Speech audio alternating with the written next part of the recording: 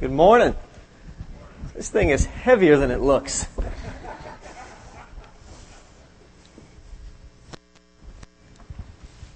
want to welcome everyone to Tomball Bible Church. My name is Skeet. I'm the senior pastor here, and we're going to run through just a few announcements before we jump into the book of Acts again. A few things of note going on in our body. One is that today, immediately following the service, instead of our adult second hour classes, we're going to have a congregational meeting. We generally have these at least twice a year, and it's a time just to kind of get updates on the ministries of the church, a financial update, as well as to kind of hear a little bit about some of the direction we'll be pursuing in the future. If you are a member here, we certainly encourage you to attend. If you are a guest with us, this is a unique opportunity maybe to learn a little bit more about our church and what we're pursuing and what we feel that God is leading us towards. So I would invite everyone to come. There are second hour classes for the kiddos, but all the adults will just be in here. So immediately following the service, if you want to refresh your coffee, talk for a little bit, and then come back and we will get started. So congregational meeting just after the service. Additionally, we have a new guest or member with us for the summer. We have a new youth intern. Lynn, would you stand up? Want to welcome Lynn to our team here. So she will be working with our youth this summer, particularly with our girls, and so we're excited to have her here. Girls ministry and youth ministry are extremely important, and so we know that the Lord is going to bless us by Lynn's presence. So if you guys would just make her welcome as you see her this summer, as you pray for our students, if you would keep Lynn in your prayers as well, as she is leading and discipling some of our young ladies. So thank you for being here with us, Lynn. Coming up in 2 weeks is Vacation Bible School, which is one of our biggest outreaches we have to the community. We'll have around 350 kids here. What's that? 1 week. Woo! The 14th, is that right? That's start date? So the 14th, it will be here and upon us. It's moving rapidly. But if you could be praying for Vacation Bible School, a few things in particular to pray for would be that the kids who come from our community that are not connected to any church, are not believers in the Lord Jesus, maybe haven't even heard the gospel, that they would hear the gospel in a life-changing way and accept Christ during that week. We would also pray that it would become an opportunity to minister to the whole family as we begin to interact and love on their kids and share the gospel with them. There's been many families that have come to faith because one of the children did. And so I want to ask you to pray for Vacation Bible School, as well as I'm sure there are still places to serve. If you can take a half day off that week starting the 14th and serve, we would love to have you. If you could check with Bear or Nancy, or just call the church office. There is a table here in the back. If you see that, where Inspector Zadget, did I say that right? There we go. So you see the table in the back with the VBS banner. That's where you can go get more information to sign your kid up as well as to serve. So, and one other thing before we jump into what is really more of a cause of prayer, but one other announcement. On Monday nights, some of our ladies will be meeting in the Oxford House, the Student Ministry Center, having discussion of the message. If you want to be a part of that, please come. There's no child care provided, so you have to leave the kiddos at home with Dad. But at 7 o'clock on Monday nights down the Oxford Street Student Ministry building. And we'll kind of shift away from what are announcements, really to a cause of praise and one of prayer. 2 of our guys had been in Mozambique for I seem like the better part of a month, drilling water wells, ministering to the local church there. Casey Crumbie and John Qualls. Would you gentlemen stand up? I've seen you both this morning. There we go. There's one. Where's John here? There he is.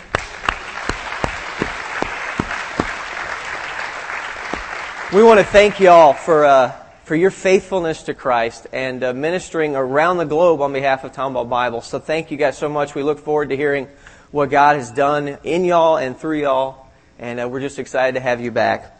And on the other side of that going and sending is Tom and Armanda Lunsford, who will be heading back to Ethiopia. Is it this coming week, Tom? So Wednesday, Tom and Armanda will be headed back and for about 2 months. And they'll be doing a lot of teaching to local church leaders there.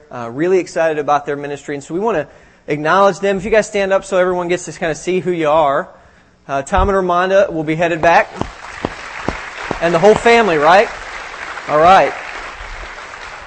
And so keep them in your prayers as they're equipping and serving the local church there in Ethiopia. I know it'll be a great time of reunion for them. So please keep Tom and Ramonda and their ministry in your prayers. With that, we want to jump into prayer and then hop into Acts chapter 4. We will be in verse 23 to 31 today. So if you want to get your Bible open, you can go ahead and do that. And then we're going to pray and we're going to jump into Acts 4. Father God, we thank you that you are a good and loving God, that while there was no way for us to come to you, while we in our sin were dead, you made us alive in Christ, and that same amazing power of your Spirit to awaken those that are spiritually dead, draw them to the cross, as the song we just sang clearly communicated, and give us life. We thank you that power is still present today and still active in our midst. Father, we pray for the ministries of this church as we seek to not only be conformed to the image of Christ personally, but to expand the influence of the gospel here locally and around the world. I pray that it would be effective. Lord, I pray that your Spirit would move through our Vacation Bible School, that many children would be saved, and that many households would be impacted for the gospel. Not because of our strength or creative ability or organizational prowess, but because your Spirit has moved. And that is where we place our faith. And so we earnestly plea that you would draw many men to yourself, many women and children to yourself, that your Son would be exalted. Father, we thank you for the ministry of John and KC in Mozambique, for the precious gift of life they brought, not only in the gospel, but in drilling fresh water wells so that families and children could have access to clean drinking water.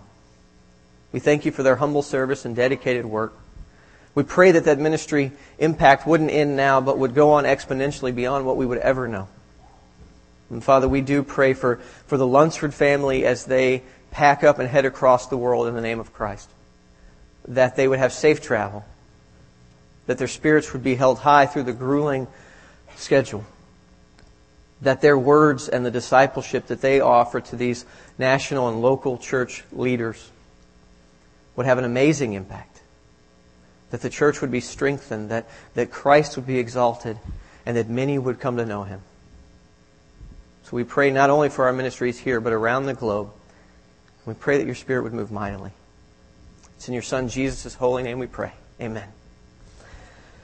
So if you want to open your Bibles to Acts chapter 4, we're going to get rolling as we're going through the book of Acts, a series we've entitled The Dangerous Church. Today's sermon is entitled The Praying Church. And give you a little bit of a recap if you're new with us, or maybe you're new to the book of Acts. What's going on in a short period of time is that the church has been established in Acts chapter 2, and they begin to preach the gospel. Earlier on, in Acts chapter 3, the apostles heal a man who had been, the text says, crippled or disabled from birth and was unable to walk. They heal him, and then at the temple they begin to preach the truth of the risen Christ, that is high and exalted above all men, that He is the one whom God has sent to be His servant to redeem us. In fact, he says that Jesus is the only name under heaven by which we must be saved. So the religious officials don't like that. They throw them in jail for a day or so, and then they draw them into a trial without any real ability to convict them of anything. The conclusion of the religious leaders is that they will threaten them to no longer speak or teach or do anything in the name of Jesus. To which Peter replies, "You tell us what is right. Should we listen to you or to God?" And so 2 weeks ago, we talked about the courageous church and their boldness in proclaiming the gospel. And so where we pick up today is immediately following those events, we find the apostles returning to their people. If you'll read with me in Acts chapter 4, verse 23. On their release, Peter and John went back to their own people and reported all that the chief priests and elders had said to them. When they heard this, they raised their voices together in prayer to God. Sovereign Lord, they said, you made the heaven and the earth and the sea and everything in them. You spoke by the Holy Spirit through the mouth of your servant David, our father. Why do the nations rage and the peoples plot in vain? The kings of the earth take their stand, and the rulers gather together against the Lord and against His anointed one. Indeed, Herod and Pontius Pilate met together with the Gentiles and the people of Israel in this city to conspire against your holy servant Jesus, whom you anointed. They did what your power and will had decided beforehand should happen. Now, Lord, consider their threats and enable your servants to speak your word with great boldness. Stretch out your hand and heal. Perform miracles, signs, and wonders through the name of your holy servant, Jesus. After they prayed, the place where they were meeting was shaken, and they were filled with the Holy Spirit and spoke the word of God boldly. So we find Peter and John, after having been imprisoned, after having been threatened, going back to what the text says is their people. It's not the normal phrase used to refer to the whole gathering. And it kind of gives us the idea that maybe this was a smaller group of closer friends. Maybe the home in which they were staying, but they went back to their people. One of the things that strikes me about that is that they have people. They have people that they can go to. Many of us, especially Christians, don't have people. There's people around us. We know some people. We work with some people. We sit in traffic with some people. And we park our cars next to some people at home in the driveway before we race into the house to be alone. We come to church and we sing next to some people. And we sit next to some people. We might even serve with some people. Occasionally we'll have dinner with some people. But we don't have people. Not these people. They had a group of what I would call first responders. You know, anytime there's a huge catastrophic event, you have the team of people that hit the ground first. They had a team of first responders. The people that when struggles, difficulty, problems came up, they could go to. And they would go to them, and their first response was what? Prayer. They didn't schedule a prayer meeting. This wasn't a regularly scheduled event on the church calendar. They went to some friends, they went to their people with a problem, and they asked for prayer, and spontaneously a prayer meeting breaks out. The group just erupts into prayer. It doesn't give us that there was any direction. It seems to be something completely natural and spontaneous that occurs. It says that they were there, they heard what happened, and they raised their voices in prayer. And so what we have is one of the prayers recorded. Certainly this was not the entirety of the prayer meeting, but one of the prayers that was prayed that seems to kind of exemplify what the body was praying for. And so they had a team of first responders when life became difficult, and their job was to pray for them. If you do not have a team of first responders, if you do not have people, you need them. I would encourage you, if you find yourself in a situation where you don't have that you connect with us and get into a life group. For us, that's our team of first responders. There's a few couples that we spend time with on a regular basis that we're raising our kids with. That when we get together, to be honest, with all these children running around, there's not a real Bible study because it's just, we're refereeing and playing zone defense because the kids outnumber us. But the relationship is there that when something happens, that's who I call. That's who my wife calls. That's who celebrates with us. That's who suffers with us. That's who prays for us. If you don't have that, you need that. And that's an easy way to do it. Now, some of you guys have gotten into life groups and you haven't made that step. Right? You're still there, you attend, but something comes up and you don't go to them. I'm going to ask you to take a risk. I'm going to ask you to share and request prayer and see what the response is.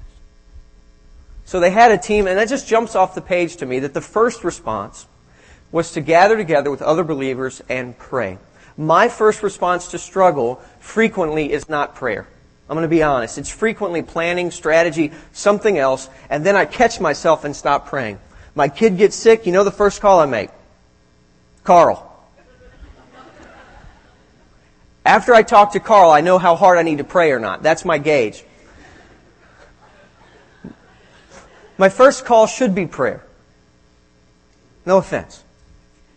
That should be my first call. And when life happens, when struggles hit us, first call, first response should be prayer. We'll discover why here in a moment as we look into the theology of their prayer. I think that's very helpful for us to look into this prayer that they pray and see what it is they believe about God expressed in the way they approach Him.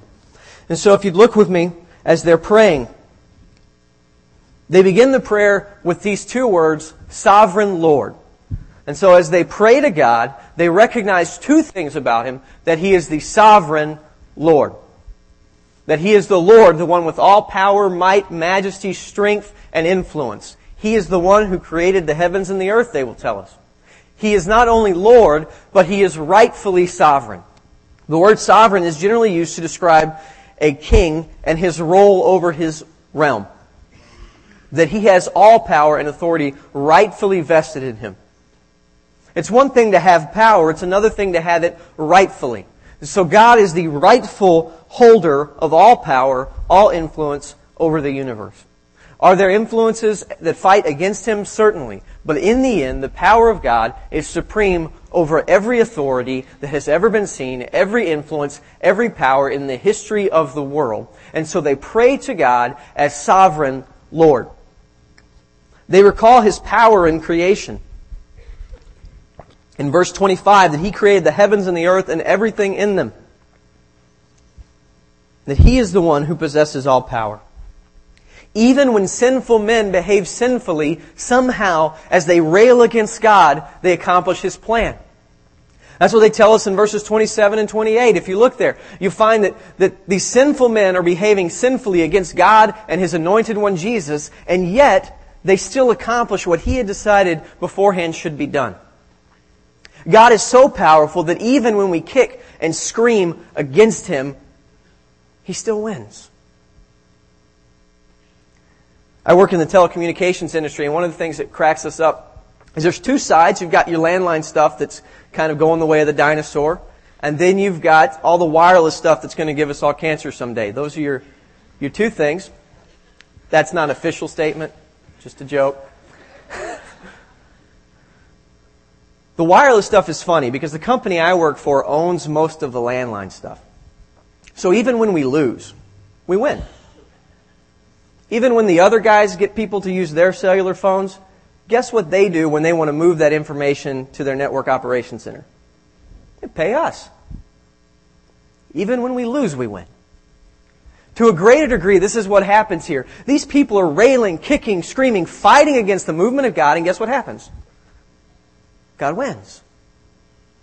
Even when sinful men think they have thwarted and ended the purpose of God, He is victorious.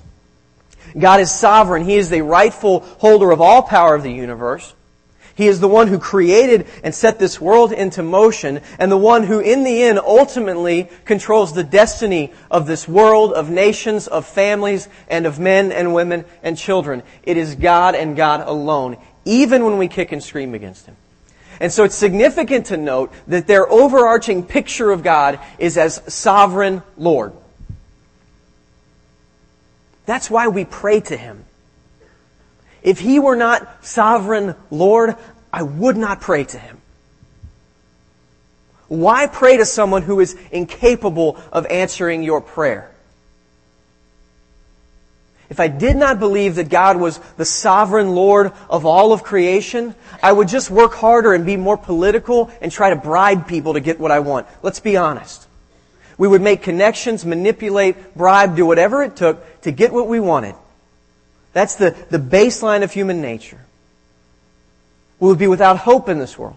But since God is sovereign, He has the capacity to answer prayer. So we take our request to Him. Why? Because we believe He has the power to address it. Essential in our theology are two facts. One, that God is sovereign, and two, that He is good. And that's why we pray to Him.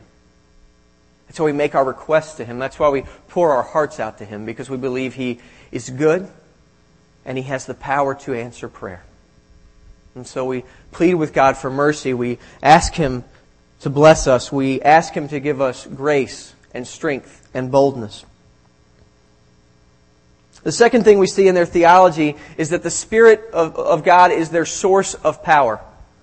That everything they're going to accomplish is going to be under the enabling of the Holy Spirit. That's where they look. Notice that they are asking for boldness because they do not possess it.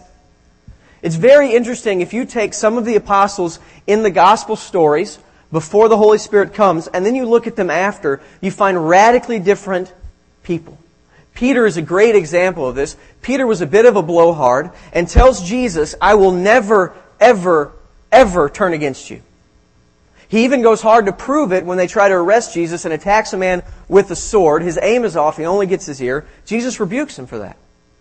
But Peter's, look, if everyone forsakes you, Jesus, I'm here to the end. Later that night, Peter denies even knowing Jesus to a slave girl. He's not bold. He's afraid. That boldness they're looking for, they understand they cannot manufacture in themselves. And so they look to the Spirit of God to give it to them.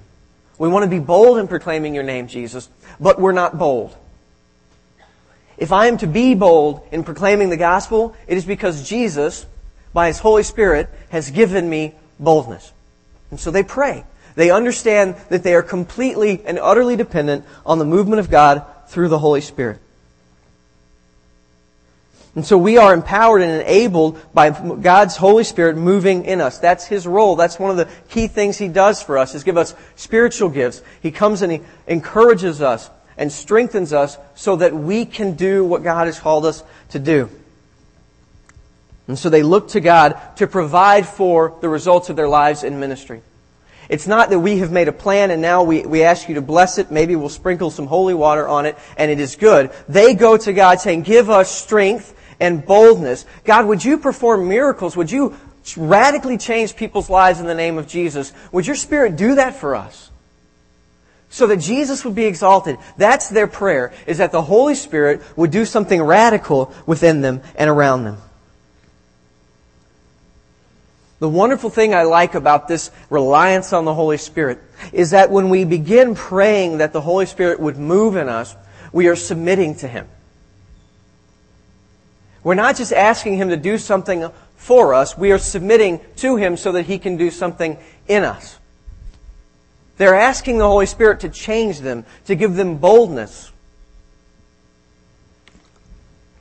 because they want Him to take the wheel. They want Him to control things.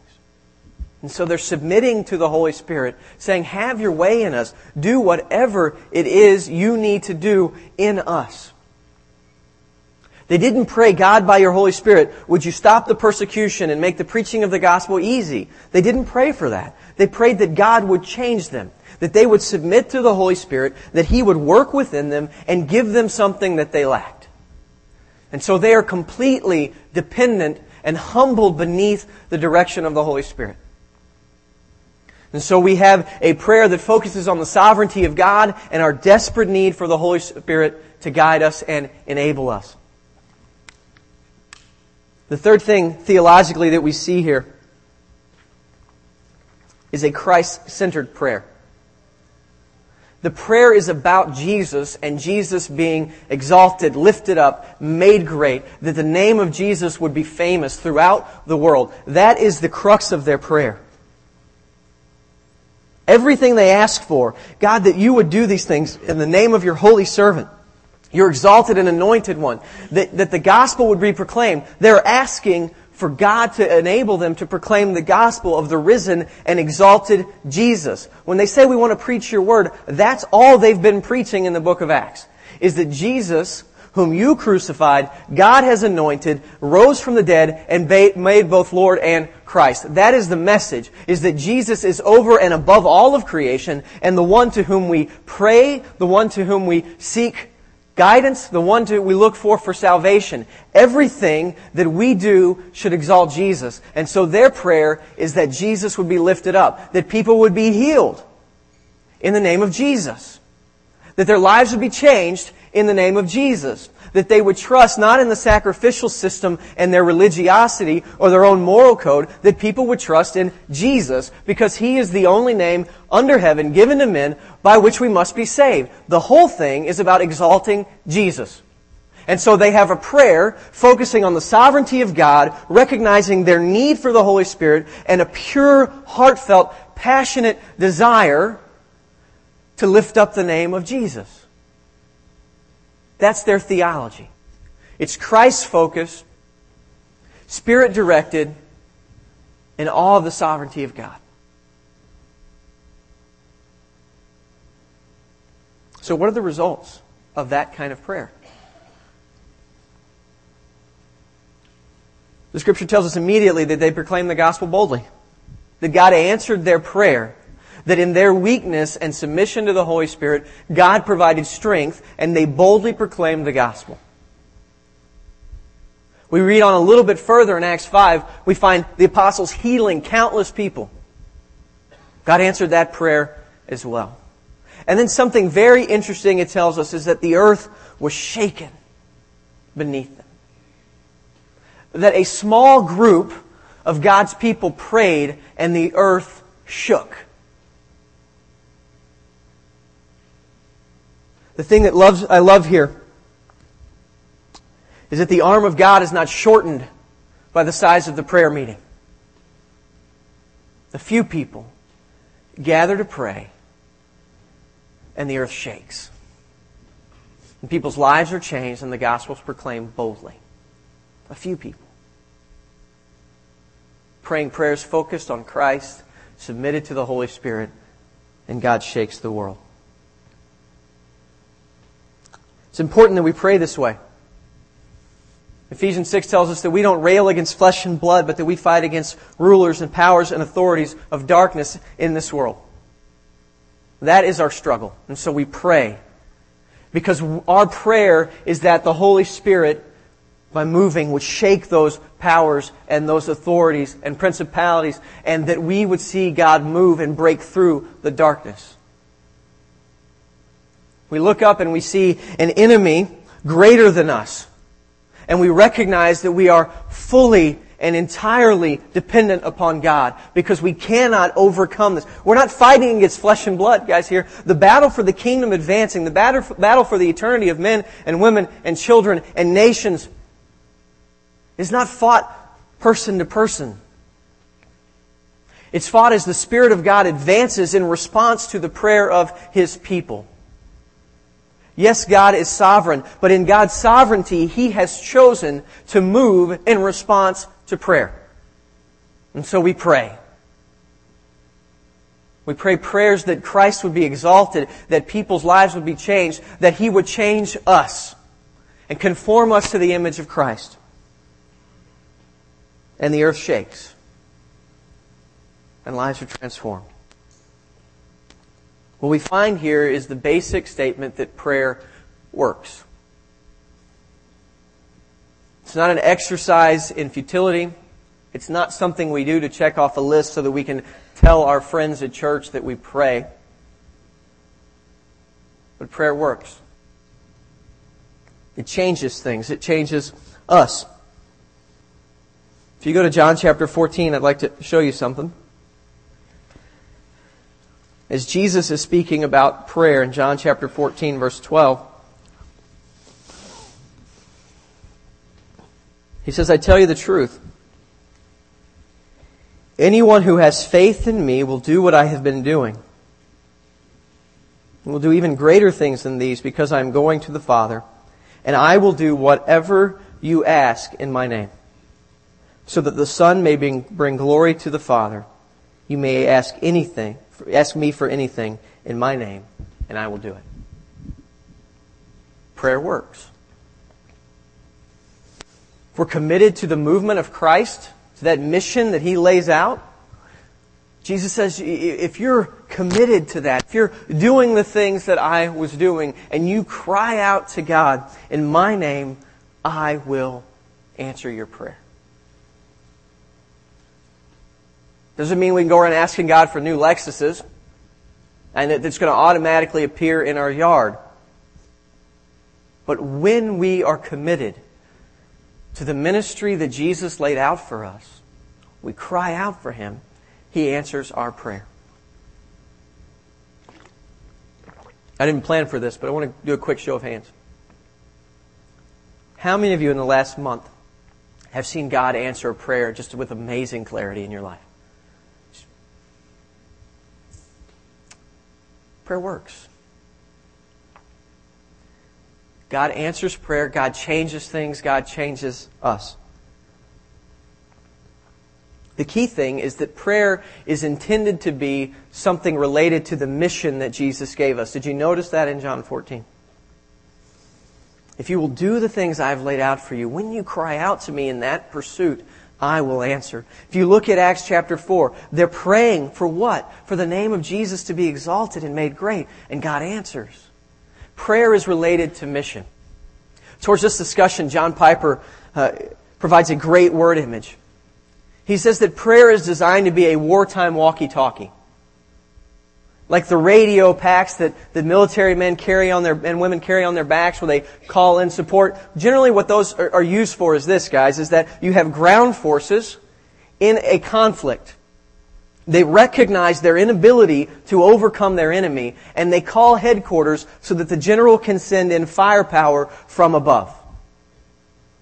It is a wartime walkie-talkie. As we advance the mission of the gospel, we see that we are inadequate on our own, and we humbly submit to God and pray for Him to do something. And firepower from above comes down so that the mission can be completed. We have taken a wartime walkie-talkie in many cases and turned it into a domestic intercom, where we ring the butler and we ask for another pillow or a fig Newton, and it doesn't work. It malfunctions. Because it's intended to be something to call in headquarters related to the battle. And we have taken prayer and we said, I really don't like that whole battle thing. I'd rather work on some comfort. Could you drop the thermostat a bit? And God quits being our all-sufficient source and becomes our cosmic butler. And when we pray in such a way that God and His Holy Spirit exist to be our cosmic errand boys, run around doing our bidding for us, your prayer will not be answered. There is a whole theology out there, guys, that says you tell God what you want, you recite these words, and He'll do it. That is a lie. It's easy to sell because we all want stuff. It plays on our sin nature, which is materialistic and greedy. And you tell people, let's package greed and materialism in spiritual words so we feel good about it, and then we think we can manipulate God into serving us. How foolish. The prayer we see here, the prayer we see in Acts, is a prayer focused upon the mission God has given them to exalt the name of Jesus above every name. That at the name of Christ every knee would bow and tongue confess that He is Lord. That is the mission before us. That is why God gave us prayer. Not so we could get another fig Newton or pillow. And if you find yourself in your prayer life wondering why you don't see God move, I'm not offering guarantees, but I'm asking that you think about your approach. Have you fallen into a prayer life that is about God meeting all of your comforts, not seeing the name of Jesus exalted? It's easily done. But it's also something you can correct. Prayer works, but that's how it works. We start using it differently, we begin to see the wiring short out. The other significant thing I find in Acts 4 is it gives us a bit of a pattern of how we should pray. We find them praying to God the Father, Sovereign Lord, they cry out to Him, and then they reference Jesus and His Holy Spirit. So as we look at the Trinity, Father, Son, and Holy Spirit, it's pretty easy to determine that their prayer is to God the Father. So they pray to Him as the head of the Trinity, and they seek Him.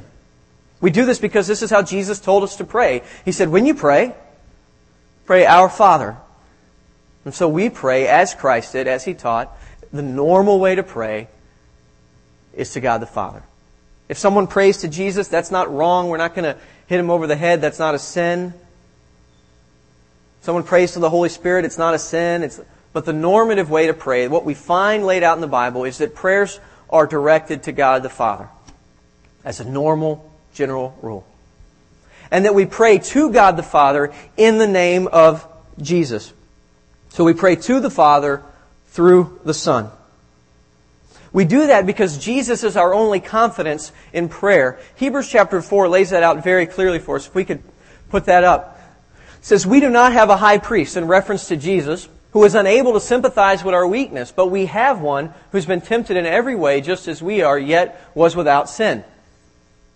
Let us then approach the throne of grace with confidence, so that we may receive mercy and find grace to help us in our time of need. We pray to the Father before His throne of grace in the name of Jesus. And in doing so, we have confidence when we pray. He is our only source of confidence. Because for us, absent Jesus, our sin has separated us from God. Isaiah chapter 59 says that because our sin has separated us from God, in verse 2,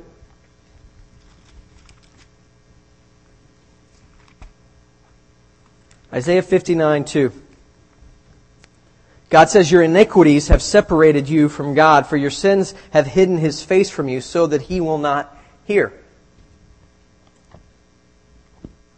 Sin, undealt with, not covered by the blood of Christ, separates us from God so that our prayers fall on deaf ears.